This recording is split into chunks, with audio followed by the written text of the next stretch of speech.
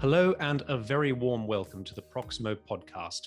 This is your host, Thomas Hopkins, reporting to you from London. On today's podcast, we will be discussing the present and future challenges faced by the toll road sector in relation to both COVID-19 and climate change. Here to interrogate this topic with me is Fernando Rodriguez Marin, a partner at Bracewell. Fernando advises developers, investors, and financial institutions on infrastructure, energy, and real estate projects. He represents clients in project finance and public-private partnership transactions, including transportation and social infrastructure projects, as well as renewable energy, energy efficiency, and water projects. He negotiates, structures, drafts, and reviews P3, concession, design build, EPC, and O&M contracts, as well as financing and investment agreements on behalf of equity investors, consortiums, financial institutions, and government agencies. Fernando, that's quite a CV, and thank you very much for joining me today. Thank you. My pleasure to be here. Yes, thank you, and it's a pleasure to have you on the podcast. If I just kick off the discussion and start with a question about COVID-19 in relation to toll roads, to what extent do you think that the aftermath of COVID-19 will affect assumptions about toll road revenues in the long term? Well, I think COVID-19 has had a significant impact on revenues, not just on toll roads, as you can imagine, and everybody knows. And it really is. It would be. I would be making a mistake if I thought that they would have no impact in future sort of modeling for revenue on toll roads, especially demand toll roads that are procured going forward. However, I believe that the financing and financial model for these projects already contemplated the possibility of severe force majeure events occurring, and I suppose the only thing that might change slightly going forward is the length of this force majeure event, which has really extended beyond what would have been otherwise modeled. I still, however, think that even though models in the future will contemplate perhaps a bit more conservative contemplation of potential external events like COVID-19, I don't think the impact in modeling will be severely different or severe, and it will change things too dramatically from the way they were before COVID. So perhaps longer, expectations of longer revenue periods without, revenue absence periods, and potentially an increase in some cases of some reserves in financings. Thanks very much, Fernando. That's very interesting to hear. Do you think there will be greater long-term appetite from sponsors or indeed lenders for availability concessions for the road sector? And indeed, does this align with fiscal pressures facing governments as a result of the pandemic? Well, I think the appetite for availability-based projects will continue to be. There is a significant amount of global investors chasing the recurrent quasi-sovereign credit of the and revenue generated by these projects, and I can anticipate that appetite to continue to exist and even grow. Does it align with fiscal pressures? I think it is I'm not so sure if the availability payment system would necessarily be the distinguishing factor for when it comes to for an authority to determine which financial structure it will be procuring a project under.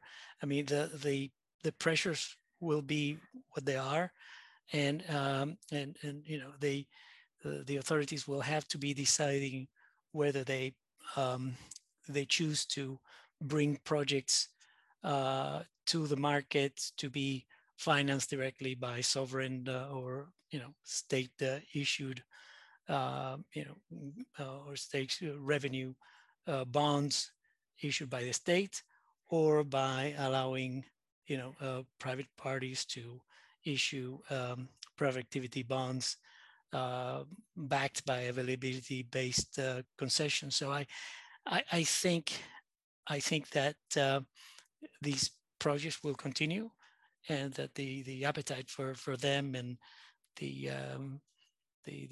disposition by authorities will continue to be there.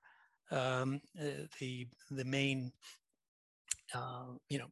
as long as the overall financing structure of the authority allows it. So it will continue to be a widely used and probably growing structure. Thank you, Fernando. And just having covered COVID-19 and therefore the sort of present pressures, or changes at least, that the road sector has been encountering, I wonder if we might move on to a discussion slightly more about the future in terms of climate change and its interaction with the road sector. So, I mean, with the road sector coming under increased scrutiny from environmental campaigners, do you think that sponsors or governments will have to change their approach to the development of roads? Well, I think first of all, I have to say that in my experience, in most jurisdictions, certainly in the U.S., the development of a road, a major road, an interstate, or a large, motorway, will require some kind of environmental impact study. So the environmental component is been part of the development of new or expansion of existing roads in most developed countries. So the fact that there may be increasing scrutiny might mean that some of the governmental reviews might be stricter, but of course that will depend on it might depend on whether there's any changes on federal regulations, which might make the approval or the issuance of findings of no environmental impact more difficult, or state regulation changes. So it is. I don't think in concept the development of new roads will change dramatically from the way it's done now. It just might have more requirements in the future. But again, this is to be seen. Yes, no, of course. I imagine that this will emerge in time. I mean, just thinking about, some ways in which environmentalists have tried to challenge the road sector. Environmentalists have, in several cases around the world, attempted to challenge road projects on the basis that they will limit the ability of governments to meet their obligations under the Paris Climate Agreement. I mean, how successful do you think these arguments, or arguments of a similar nature, are likely to be from a legal perspective? And I mean, do they actually present any kind of serious challenge to the road sector? Well, as to the question on how successful those arguments could be, you will allow me, at being a lawyer, to not give any answer that might prejudge any potential success of any case after so many years practicing law, one knows not to predict the success of any lawsuit. But in reality, I mean, I think these type of challenges would be very difficult to mount, because uh, the claimant will have to prove that there is first of all a very strict mandate that needs to be complied with by the procuring authority, be it the state or in the U.S. it could be a county or a municipality, and then the fact that the party has to have also standing, so the particular legislation has to allow or recognize the right of the general public to challenge the particular project.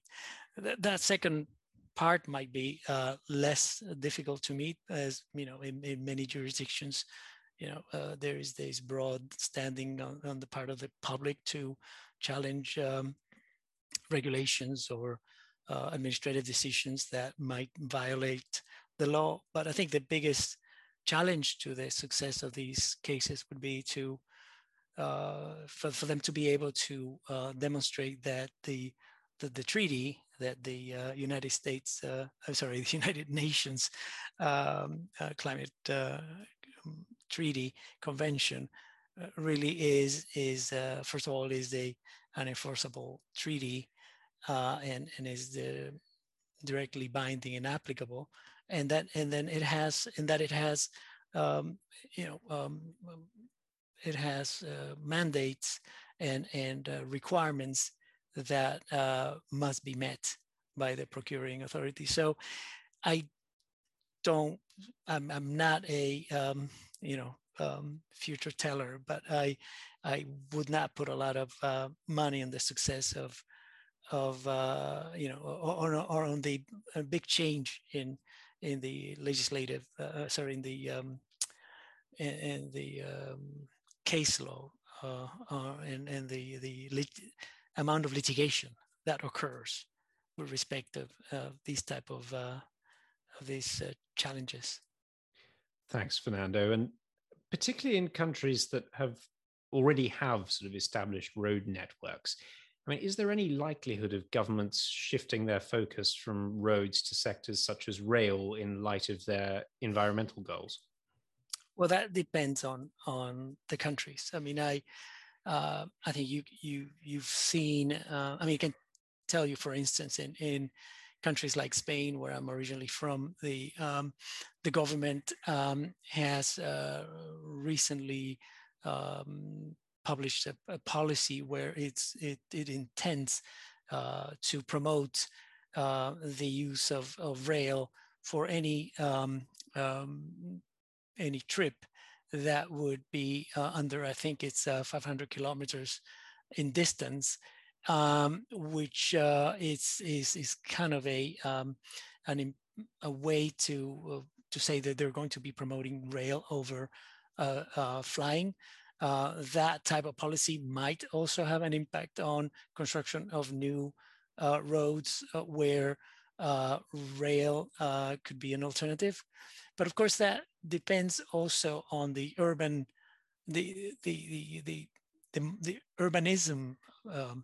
model of the particular country. In European nations or other nations where the urban development is concentrated in sort of dense urban areas, rail transportation and communications is more it becomes more a better alternative or a stronger alternative to road travel.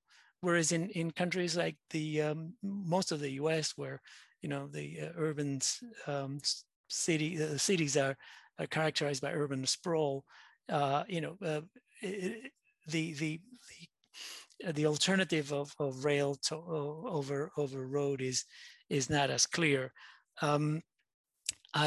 Having said that, in places like the U.S., I know that especially in the Northeast and in dense areas, there is a big interest in actually using existing right-of-ways of roads to develop some kind of rail or transit system where appropriate. So I can see that that growing, that not only rail as an alternative in some countries, but rail as an additional, if you like, more than alternative, additional resource for mass transportation in countries like the US. Thanks, Fernando. And if I just ask a final question, just to round off our session on COVID-19 and climate change today, how do you think the growth in demand for EVs will change the environmental debate about new road projects, or indeed will it change the debate? I can only think that it would change it for to kind of reinforce what I think, which is that that there will be that the construction of new roads is already something that requires environmental clearance, and that to the extent that we move to a model where road transportation is less carbon intensive, and yet it becomes a sort of an alternative to, for instance, rail transportation, because cars will no longer pollute as much, and roads might even be sources of power. Is if some projects I've heard exist about putting solar panels on roads are successful, and generally the roads are supplied with electric charging stations. I can only see that that move towards electrification will be compatible with a continued growth of roads, especially in countries like the US, where population is spread over large areas, and it is really not feasible to build from scratch a network of rail lines, or until we there is a new fuel that to be used by airplanes safely, that would reduce substantially the airplane's sort of carbon footprint. So I can only think that EVs would be good for new projects, new road projects. Yeah, no, thank you very much, Fernando. And I'm afraid that's all we have time for today, unfortunately. But Fernando, thank you so much for joining me on the podcast. It's certainly been a fascinating discussion. My pleasure. Thank you very much. And yes, so thank you to everyone for listening. Be sure to tune in again next week for more of your latest project finance, energy, and infrastructure news from Proximo.